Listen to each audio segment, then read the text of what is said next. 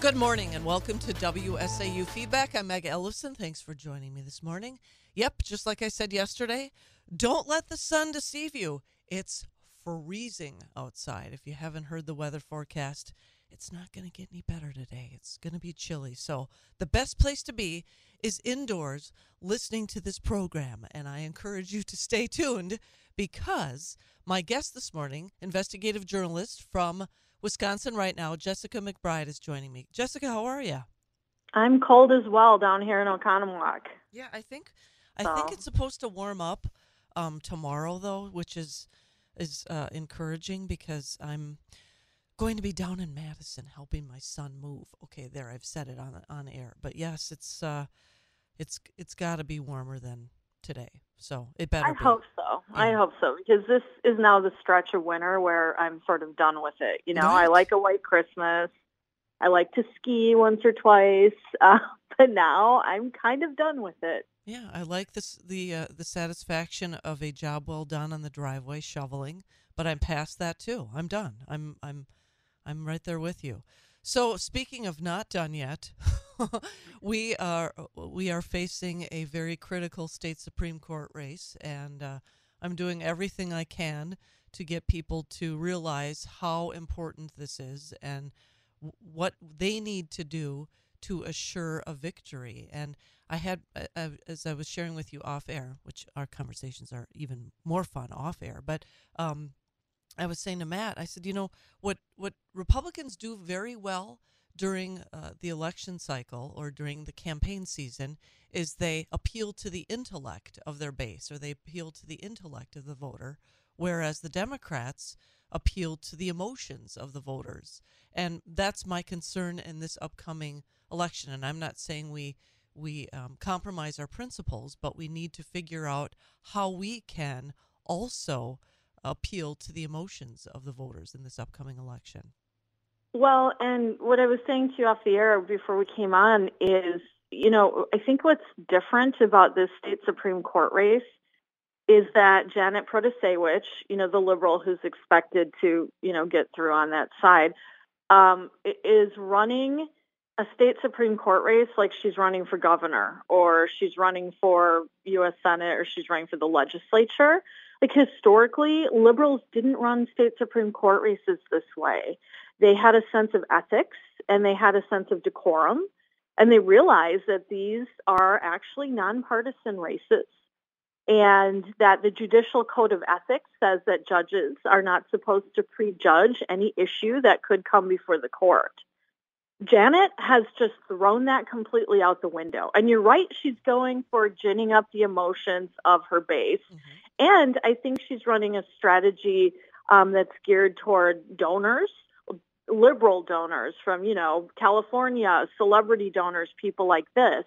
A big change that we don't talk about enough is that now, these days, and we saw this play out in November, people can give money, you know, say a celebrity from Los Angeles can give money to the state party, and this works on the right as well, and they can turn around, they can funnel it to candidates.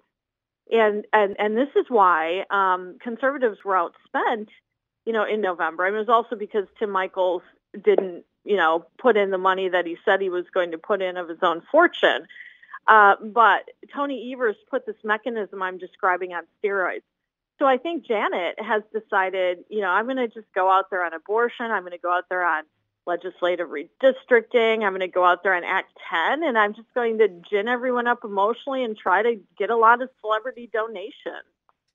It's actually disgraceful, Meg, the way she's running this race. I agree. And again, this is an insult to our intellects. However, for the average low information voter, they don't know anything different. That's the sad part. Right. And she's playing the themes that, you know, worked for Democrats in this purple state in November, like abortion. But I'll put some emotion into the state Supreme Court race. I think I can gin up an emotional response in your audience. And the emotion I would go for, Meg, is actually fear. I'm sorry to say, but we should fear what would happen to this state if Janet Protasewicz or Everett Mitchell, the two liberals, get through in April. If liberals take outright control of this court, I mean, all bets are off. I mean, anything you care about as a conservative will be in peril. And I mentioned some of them. I'll say it again. She has outright said Act 10. Scott Walker's Act 10 was unconstitutional. Someone will bring a new case to put that before a new liberal court. They'll unravel Act 10. The 1849 abortion law, they'll invalidate that. And then what happens? Because the legislature won't be able to get something quasi-reasonable through Evers, so it'll just revert back to the way it was before Roe v. Wade was overturned, I believe. Redistricting, let's talk about that. I mean, that is how we got control of the state legislature, which is sort of the only thing conservatives have right now to block the agenda of Tony Evers. But it's more serious than that. I was speaking to a political observer who said if they, rewrite the maps, a new liberal court rewrites the maps, they could very well stick, say, Madison in the congressional district out in La Crosse of Derek Van Orden, the conservative Navy SEAL who just won resoundingly out there, flipping a Democratic district that had been held by Ron Kine for over 20 years. Well, they'll stick Madison in that and mess with the district boundaries, and then Derek Van Orden won't be able to win re-election. They'll do the same thing to Congressman Brian Stile. So, yeah, I guess the emotion I'm going for is fear because there's so much at stake in this election. Well, and I guess the $1 million question, literally, because that's how much Janet Protasevich has raised, over $1 million or close to $1 million, most out of state donations, I believe, as well. But I really think that we have to be fearful, and it's a great thing to use. But again, we have to be fearful of the voter that doesn't first of all, that doesn't even know that they should be voting on not only February 21st, but April 4th. And then secondly, we should be fearful of the voter who is going to be motivated by the campaign of Janet Protasevich. Yeah, I'm fearful that the Democrats have a pretty sophisticated turnout machine, especially in a very low turnout February primary. And, I don't think that Republicans do. And I've been speaking to some political insiders who said, for example, they think one problem with Tim Michels was that he was living in 2004 when he last ran, for U.S. Senate.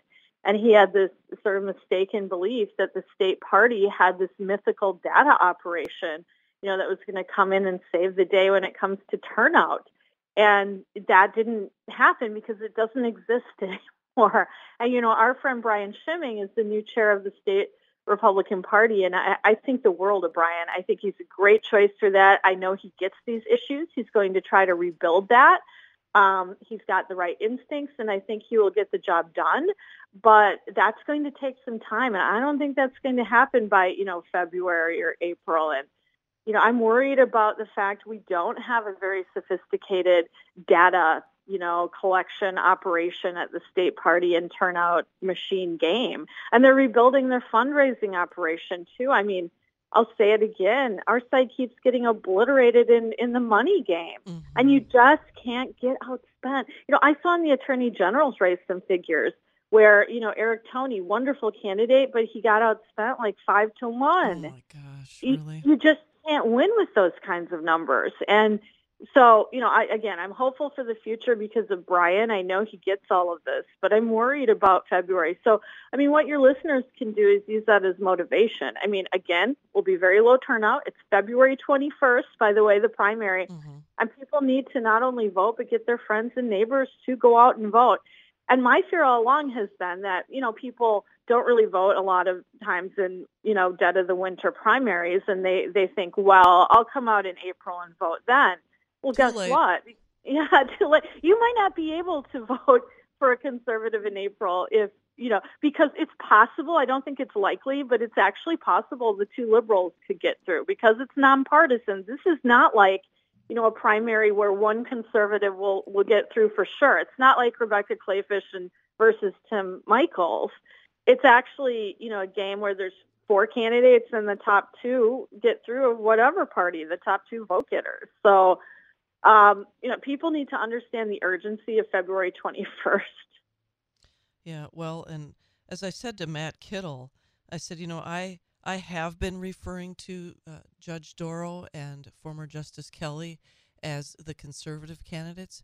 I would actually like to just call them the only two that are the judicial candidates, because the other two aren't worthy of that title. And I think that's the distinction that I'm going to start to make with regard to the candidates that are running. And again, what we also need to do is appeal to the voter that isn't going to necessarily be engaged and plugged in. I mean, maybe that's not traditionally who votes in these spring elections, but we may need those voters in order to prevail, in order to beat the money machine known as Janet Protasevich. And she's just awful. I mean, I was going to say, she's an awful candidate. Ugh. And, so she has outright said that redistricting maps were quote unquote rigged. Mm-hmm. Just no sense of judicial ethics whatsoever. She just doesn't care. And then she's tried to defend herself by saying, well, I'm not prejudging how I would rule on such a case. I'm just saying what my values are. No, you're saying the maps were rigged, and she also said Act 10 was unconstitutional. To me, those are judgments of fact, right? Like, that's not just a value judgment. That's her saying, in this specific case, if it comes before me, it's unconstitutional. That sounds to me like a legal judgment. It's disgraceful. The media, of course, are giving her a pass on this. There was one story I saw, though, where a top judicial ethics expert said she's so over the line on this that she may have to recuse herself from any Supreme Court case on redistricting maps due to her public comments on that topic. But, she'll get to decide that for herself. So guess what? She's just going to refuse to do it. Of course. I honestly hope someone files a complaint against her with the Judicial Ethics I will Commission. say it actually was out on WisPolitics late yesterday. Oh, I missed that. So this is Good. a Barron County resident, citizen, and GOP supporter filed the complaint yesterday, asserting that she has announced how she will rule on issues that will likely come before the Supreme Court. Good. So yes, and I think actually I believe that this might have some teeth if there's additional backing from our state legislature. So I'm hoping that maybe someone from our legislature might speak out about this as well, or somebody's. I think it would be more effective if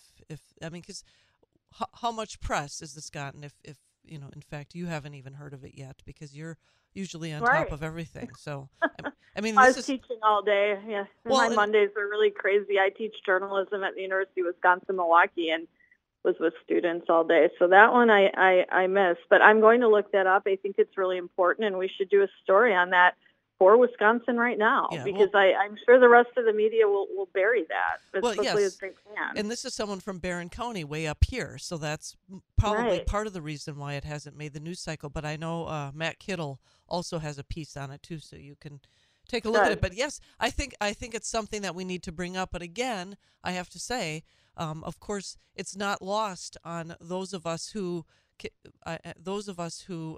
intellectually understand how important and how critical this race is. But then also, for those that aren't as plugged in as we are, we need to make it clear in some way.